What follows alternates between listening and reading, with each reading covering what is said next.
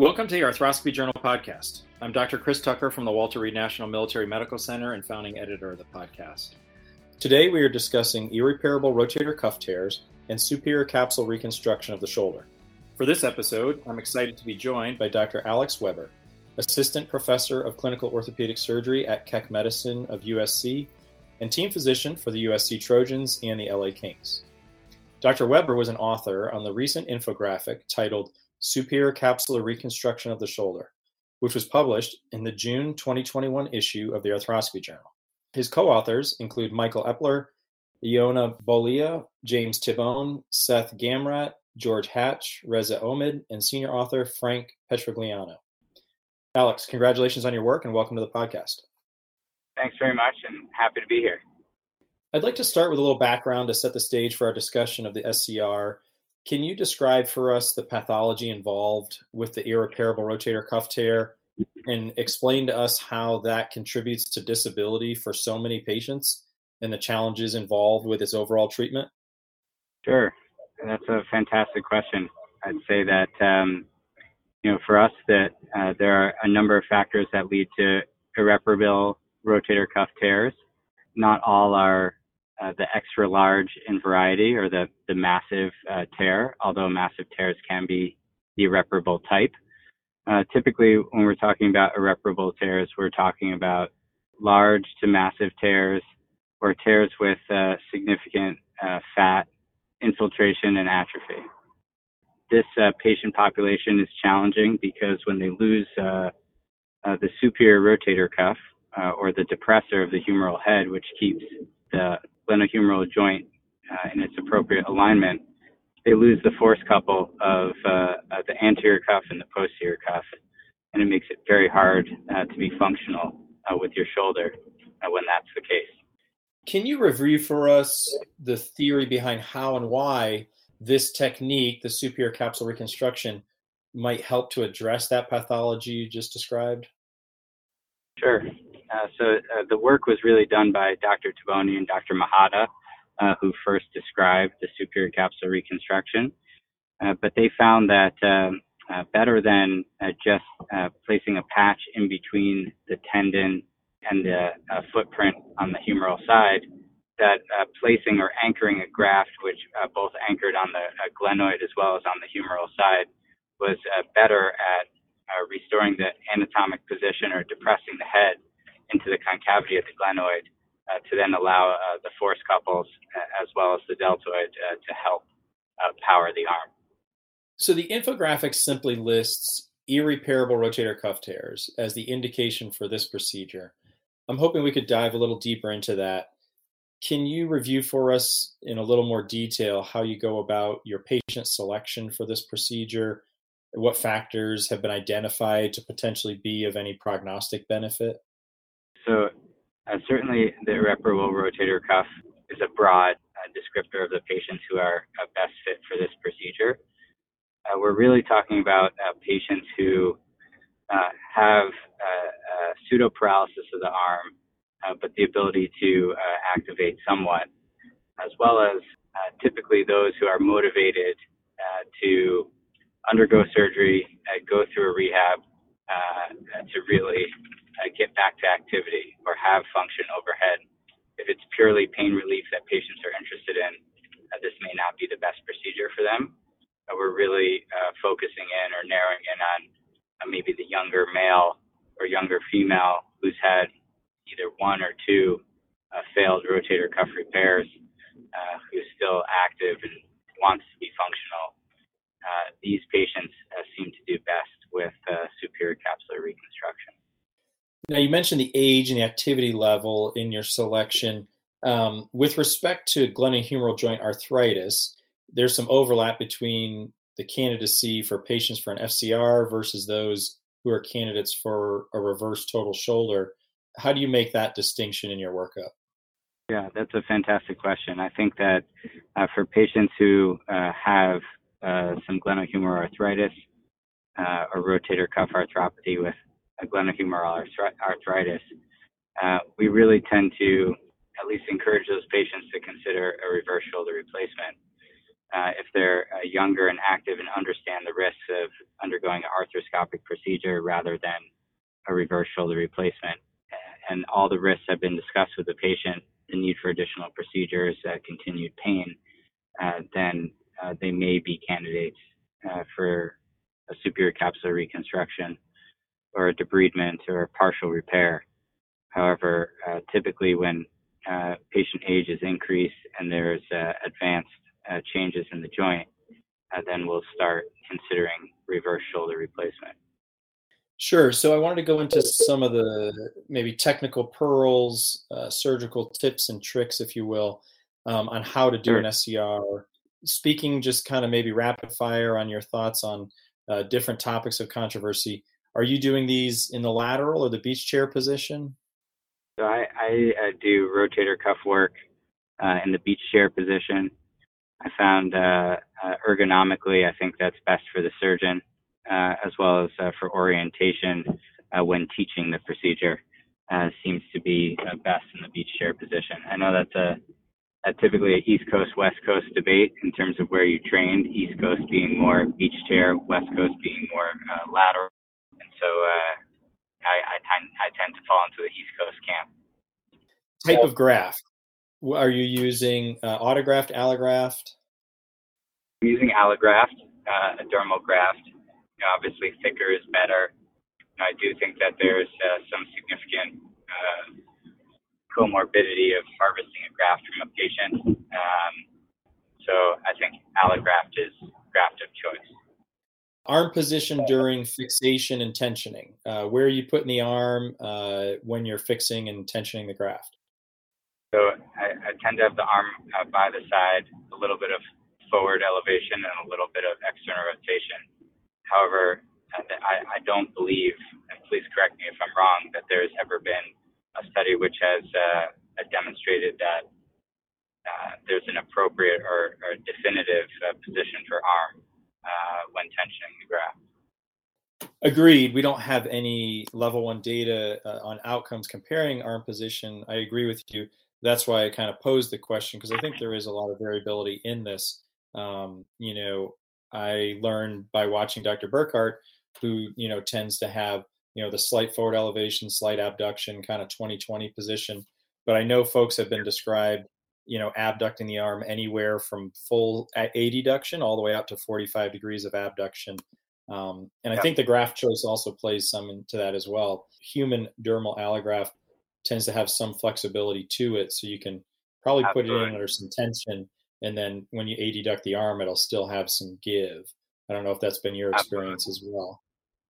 Absolutely. I think that, and just from playing with these grafts in the lab as well as in the operating room, there's definitely some elasticity to it. So I think if you put these grafts in under tension, they will stretch somewhat over time.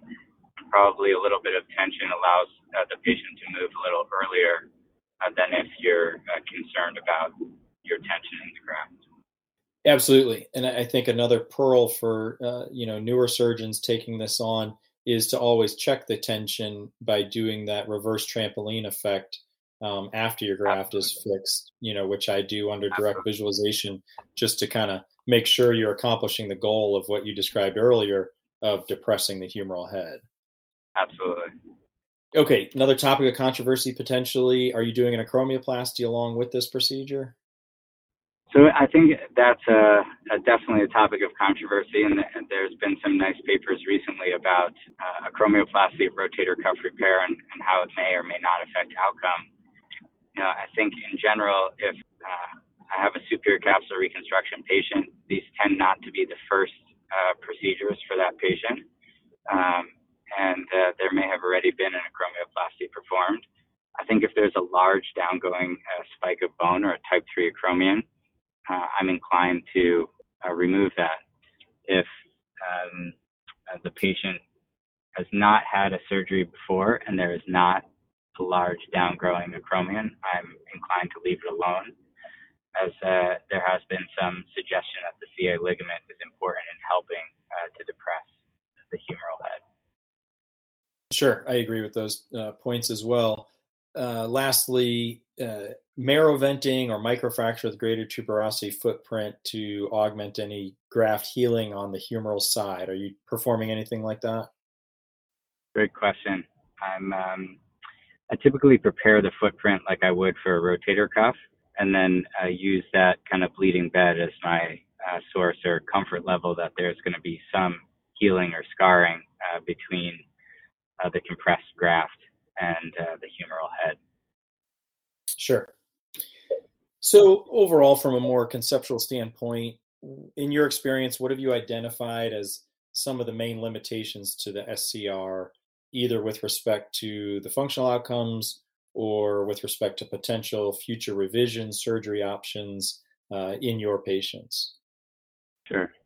I just want to touch on one more technical thing that Dr. Taboni and I have been working on, which is we've modified the technique a little bit. We'll use 3 knotless anchors on the glenoid side. We'll plan where our anchors will go on the humeral side, but we won't place any anchors. So we'll shuttle those 3 sutures from the glenoid side out. We'll pass them through the graft, and then we'll shuttle the graft in with no anchors on the humeral side. At that time, we've placed 2 kind of cinch stitches in the far lateral corners, anterior and posterior of the graft, almost like with strings on a kite. Those allow us to then take those cinch stitches out the lateral portal, or 2 percutaneous lateral portals, and then guide the graft as we then do a speed bridge technique. So it eliminates the amount of suture that you need to place through the graft. And it, as you bring the graft in, which is often a very complicated step, especially for beginners, to get suture tangles, etc. So we'll only have 3 sutures through the graft when it comes in. We'll cinch it down on the glenoid side, and then most surgeons now can do a speed bridge in a matter of minutes. So once the graft is in and you percutaneously bring your cinch stitches, anterior and posterior lateral out percutaneous portals, you have a lot of control of the graft, and then you just need to perform a simple speed bridge, and that side goes much faster and quicker. So something to consider for those doing these, maybe just get it a cinch down on the glenoid side and then tackle the humeral side once the graft is in. Yeah, I think that's an excellent tip. The rat's nest that can ensue with so many sutures. I think typically when I'm doing these, I've got 12 to 16 sutures coming out one cannula, which certainly raises the pucker factor. But as you said, as long as you can manage the sutures, you can get it done. But agreed, for surgeons tackling this procedure early on, your technique sounds like a simpler solution to keep things straight. Yeah, I think it's worth a try, and we're in the process of sending it into the techniques to hopefully be published with you guys in the near future. That's great. So back to my original question about main limitations to the procedure. Can you speak to that? So I think patient selection is a huge one, and then also discussing expectations in terms of both range of motion and strength are definitely major factors. I think in terms of having conversations also about what to expect function-wise, return to activity, potentially continued pain, but increased function, I think is an important topic of conversation. And then what do things look like when this isn't providing a level of satisfaction to the patient? And that's where potentially there's a role for a balloon spacer and a conversation about a reverse shoulder arthroplasty. Great. You touched on 2 lead-ins for my next 2 questions. The first was going to be regarding your recommendations for post-op management, and then how you counsel these patients regarding their reasonable expectations and goals. Can you just speak to that briefly? So the first part of the question was regarding managing patient expectations. I think that conversation needs to be had. Most of these patients are coming in as either tertiary referrals or having failed a rotator cuff repair in the past.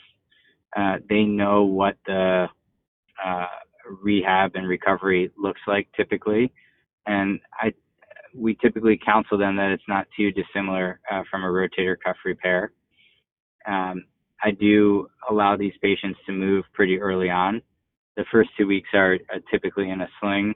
They can come out of the sling during the day to do tabletop activities, so typing, flipping pages in a book, feeding themselves, anything with the arm at the side, which requires internal rotation without significant external rotation of the arm or forward elevation, I allow them to do.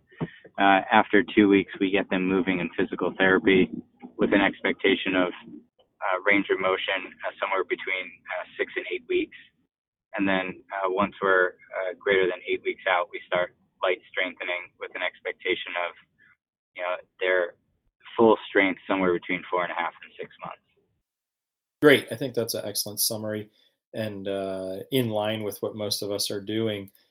So a follow-on question that you alluded to earlier, what are you seeing on the horizon as far as potential improvements, either to this procedure or to management of irreparable cuff tears in general? I heard you mention the balloon. I wanted to get your thoughts on that in particular, and then also some other stuff that might be out there. Yeah, so I think there's a lot of interest in the balloon right now. The data from overseas, from Europe and Israel, is pretty promising out to, it seems like 5 years or greater, despite the balloon potentially, resorbing somewhere in the 10, correct me if I'm wrong, I believe anywhere from 10 to 18 months, there's a potential for the balloon to resolve or resorb. So it seems that there's benefit far beyond that. We're not sure exactly why, but there may be some retraining of the deltoid associated with that. There may be some scarring or healing effect that occurs when the balloon spacer is there. But it seems like there are some promising results out to 5 years or more. Obviously, we haven't seen that yet in the United States, but those studies are underway.